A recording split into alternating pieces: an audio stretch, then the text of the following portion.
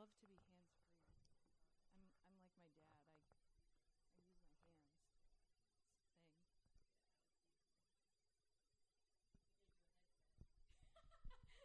hands. Thing. I'm just gonna hold it. This feels really silly. My God. Never mind. Who wants to do the honors? All right. So if I'm all over the place, it's because my notes are all over the place. So all of us talking about like our land and whatnot, what I'm going to get at is our promised land, how we're living in it. So at the beginning of this week, the Lord placed an urgency in me to go to Exodus and read about Moses. And I knew it was the Lord after Monday night prayer when Wesley started praying into the Moseses arising and in this land. And I'm sure we all know the backstory of Moses, but I'm just going to reiterate it really quickly. Moses is called to lead the Israelites out of Egypt, out of their captivity, because God has heard their cry. Bringing the Israelites out of Egypt wasn't an easy task because of their broken faith and their broken trust, to the point where Moses would tell them, we're going to get out of here, and they would say, just leave us alone. Like, we don't know what to believe. So finally, Pharaoh lets the people go, and this is where I want to focus on is Israelites and their journey. So from this story, the Israelites clearly had some brokenness, as I said. They had brokenness along the way. They had issues with really silly situations along the way, and they didn't believe they would make it to the promised land because of these issues. As we see on their journey, they complained a lot to Moses, but really they were complaining to God, but they were doing it through Moses as these situations would arise. And I want to point out one of the situations was that God parted the Red Sea, and they still complained after that. Like, for me, that would hold me for the rest of my life. And I was actually reading on the Red Sea, and it said that it's 9 miles long, 300 feet deep. And they crossed that. 9 miles long, 300 feet deep. And it said, when I was reading it, it said, it was not possible to be a natural wind, but rather a wind caused by God's supernatural power. And so they get over to the other side. They're rejoicing. They get to their next location, and they start saying, you should have left us in Egypt to die. There's no good water here. Moses throws a stick in the water. Bitter water turns sweet. Next location, same issue with food. And then God is making food he's doing all this impossible stuff. As we were singing this morning, he does the impossible, and Israelites were so broken that they couldn't see it. So one part that I wanted to focus on was in Exodus 14:12, right before they crossed the Red Sea. The Israelites were complaining, saying to Moses, "Didn't we say to you in Egypt, 'Leave us alone, let us serve the Egyptians'? It would have been better for us to serve the Egyptians than to die in the desert." Moses answered the people, "Do not be afraid. Stand firm, and you will see the deliverance of the Lord will bring you today. The Egyptians you see today you will never see again. The Lord will fight for you. You need only to be still." And he said this a couple of times to them, like, trust in the Lord, talk to the Lord. And they kept coming to him. But this is my favorite part. Then the Lord said to Moses, "Why are you crying out to me? Tell the Israelites to move on." Tough love. And it's so good because they needed to move on to go into the Red Sea, but I believe he was also saying, move on in your hearts. Like, get over your brokenness. Come on, let's get to a new place, the promised land. Raise your staff and stretch out your hand over the sea to divide the water so the Israelites can go through the sea on dry ground. So I'll be coming back to that. So when I was reading this, I started seeing similarities in our church body before you guys were here, but also leading into when you guys came. So I just wrote it down. Us, like the Israelites, we had been praying in Bangor for a church, for a church location. And we would cry out through 24-hour prayer meetings. We would cry out for more ministry options. And God took us out of Bangor and plopped us right here. And it didn't look like what the people wanted. And so there was a lot of complaining going on. The hardship set in of the people complaining about the drive was too long.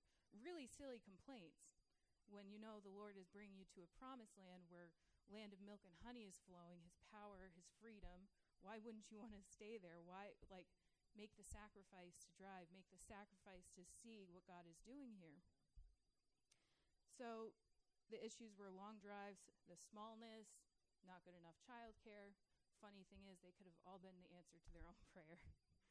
And that's not to cast judgment upon them, but this is what I saw. And so people left, new people came, you guys, Jay and Marie. So you weren't here. As one by one would leave, it was really hard. But I knew for myself I needed to stay because the Lord showed me vision. There was vision there. So no one from the Bangor group stayed except for me. Here I stand. People left to be a part of bigger communities. Some people left to grow and be equipped in missions. And I have to be honest, that part made me laugh when I sat back and read what I had written down. Everything they left to go find, we have it all right here. It just only shows that they were looking at their situation, just as the Israelites were only looking at their situations. So the reason why I'm saying all this is to make sense of why these people left. They lost the vision. They lost the fact that we are already in our promised land. We don't have to travel to it. We're here now. But they lost sight of the bigger picture. What we have here, we already have the equipping going on. It's all hands-on. Some people left to be equipped in classrooms. But I can't find a better way to be equipped than hands-on. And honestly, this place, people got scared once we started ripping mold out of the walls. Really silly things, and they fled. They left the promised land, and the promised land also requires work. It's our land. We got to keep up with it. So the Lord spoke to me very strongly, and I was like, okay, so they lost vision, but why couldn't they gain it back? And the Lord spoke to me, and he said, I won't have my promised land corrupted. So all the complaining in the promised land was welcome to leave, and they were welcome to go. And that's why we no longer have those people here. And it's not, again, to cast judgment. I'm sure God is working in their lives as I've caught up and seen with them. But if that was going to continue in here and let that sink in our land, we wouldn't be the promised land. We would be a complaining land. It would be corrupt. And I actually looked up the definition of promised land, which, a promised land is a promised land, but the definition came up, a place or situation in which someone expects to find great happiness. So it's like, how can the people come in if we're complaining and corrupting the promised land? How can they feel the happiness of Jesus here if all we can see is the situation and not the ministry options? So that whole spiel was just to make sense of why people had left. Let's see. So for our body, what I felt like the Lord wanted to deliver to us, to encourage us, is that we are in our promised land. And going back to Exodus 14:15, the Lord said to Moses, why are you crying out to me? Tell the Israelites to move on.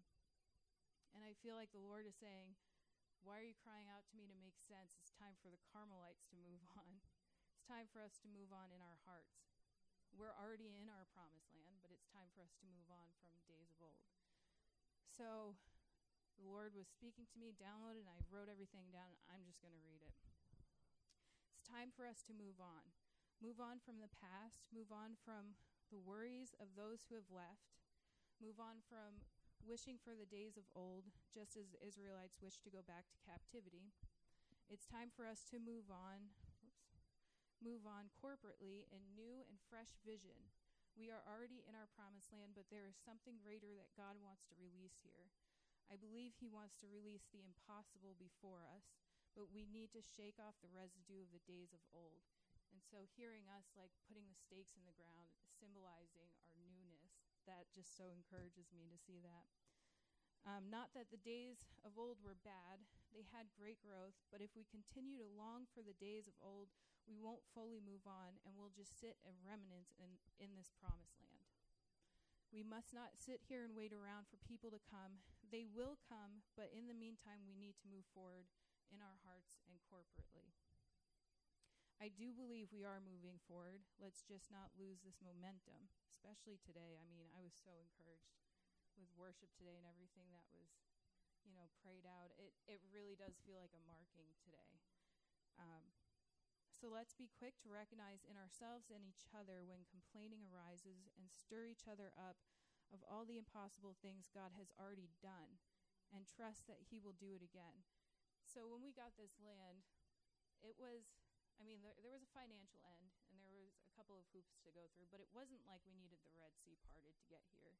We really didn't have to do much. God literally fought for us just as Moses said to the Israelites to get here. So we've got to remember that this was really handed over to us simply just by asking, and it didn't take long.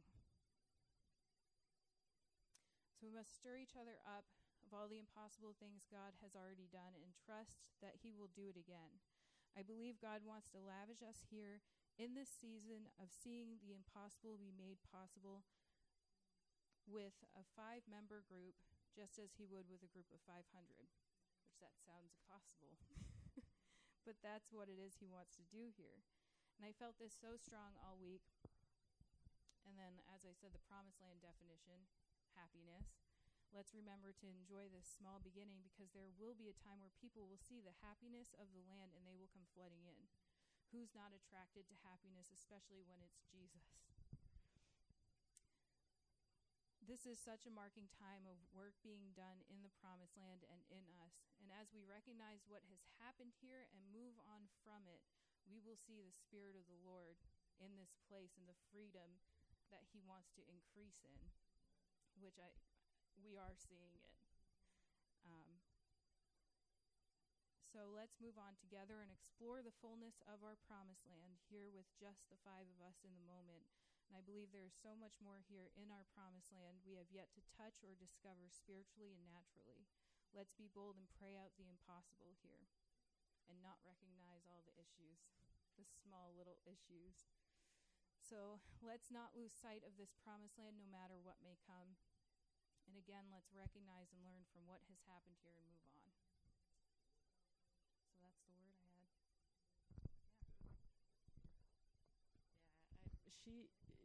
She shared on Saturday. She shared a little bit of this with me, and I said, "Oh man, this is definitely God giving you insight, understanding to the situation, the season that we're in." So I thought it was very important for her to share this. And also, Monday night, God released this word, which I had no idea, but about Moses. Raise up the Moseses to lead the people in by faith, to do the impossible things. And I was reading this morning about Joshua and Caleb in Numbers 13 and 14. And that's when I was hearing her share this on Saturday, I thought, oh, this is like Joshua and Caleb were 2 of 12 spies that were sent out to view the land beforehand. And what happened, they all came back, and Moses said, how was it? How are the people? How was the land? What's their city like? And 10 of the spies were overcome by fear because of what the people look like and how their cities look. And Joshua and Caleb were like, it's a land flowing with milk and honey, and our God will do it. Like, he's promised us the victory. They were seeing with eyes of faith. And God was so angry that all these 10 spies, and that they spread all this complaining, where everyone said, no, we're too afraid, we're not going in, we can't do this. God was so angry, he said to Moses, I'll wipe out all of Israel, and I'll start again with you and Caleb and Joshua. And Moses said, no, God, don't do that, because what will all the nations think? That you delivered your people from the Egyptians, but then you wiped them all out? No one will see you. Like, you are a God of loving kindness, grace and mercy. And so God said, okay, well, then none of this generation is going to see the promised land fulfilled. They're going to be they're going to die in the wilderness, and only their children will get to experience it. And Joshua and Caleb and all of their family line. And so I was really encouraged by that. Felt like it went along with what Renee was saying, that this is the time for us, which we are. God's gracing us to see with faith. We're experiencing his presence here when we're here. But it's something I think we also need to fight for, that we have to fight to see with faith, for that protection around, that we wouldn't grow weary or complaining. I wanted to share this. They have a prayer group in Wyndham for us here. And so sometimes they'll send messages to us if they get anything very specific or whatever, just for encouragement. And Crystal Armstrong had gotten something that I felt like. So she said, Isaiah 6, God is sending a coal to bring people to nothing. He is bringing a deep humility. I see people weeping in repentance, and glory will fill the temple and every vessel. Religiosity is being unraveled. And I feel like it's with that, along with this, it seems that this purging that's happening, it's a purging when you see this vine being cut, seems to be getting less and less and less and less. We're getting smaller and smaller and smaller. I believe that is this cutting off of God. And what Marie was praying this morning, I think, is more in the spirit for those lost and these like her dream. It just connected to me of the unchurched, those that say, we want to be churched, we're hungry. They were coming to the food pantry for food, but even to that, it speaks to spiritual food. And she stood up and gave a word. And so it was like, no, these doors are open wide now.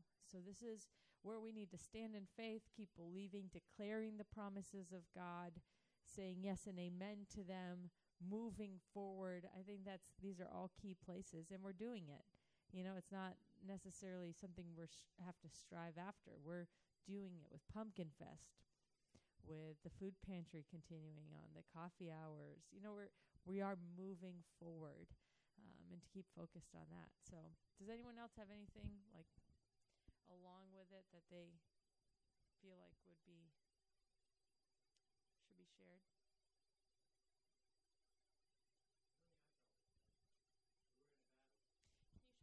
so we have it recorded?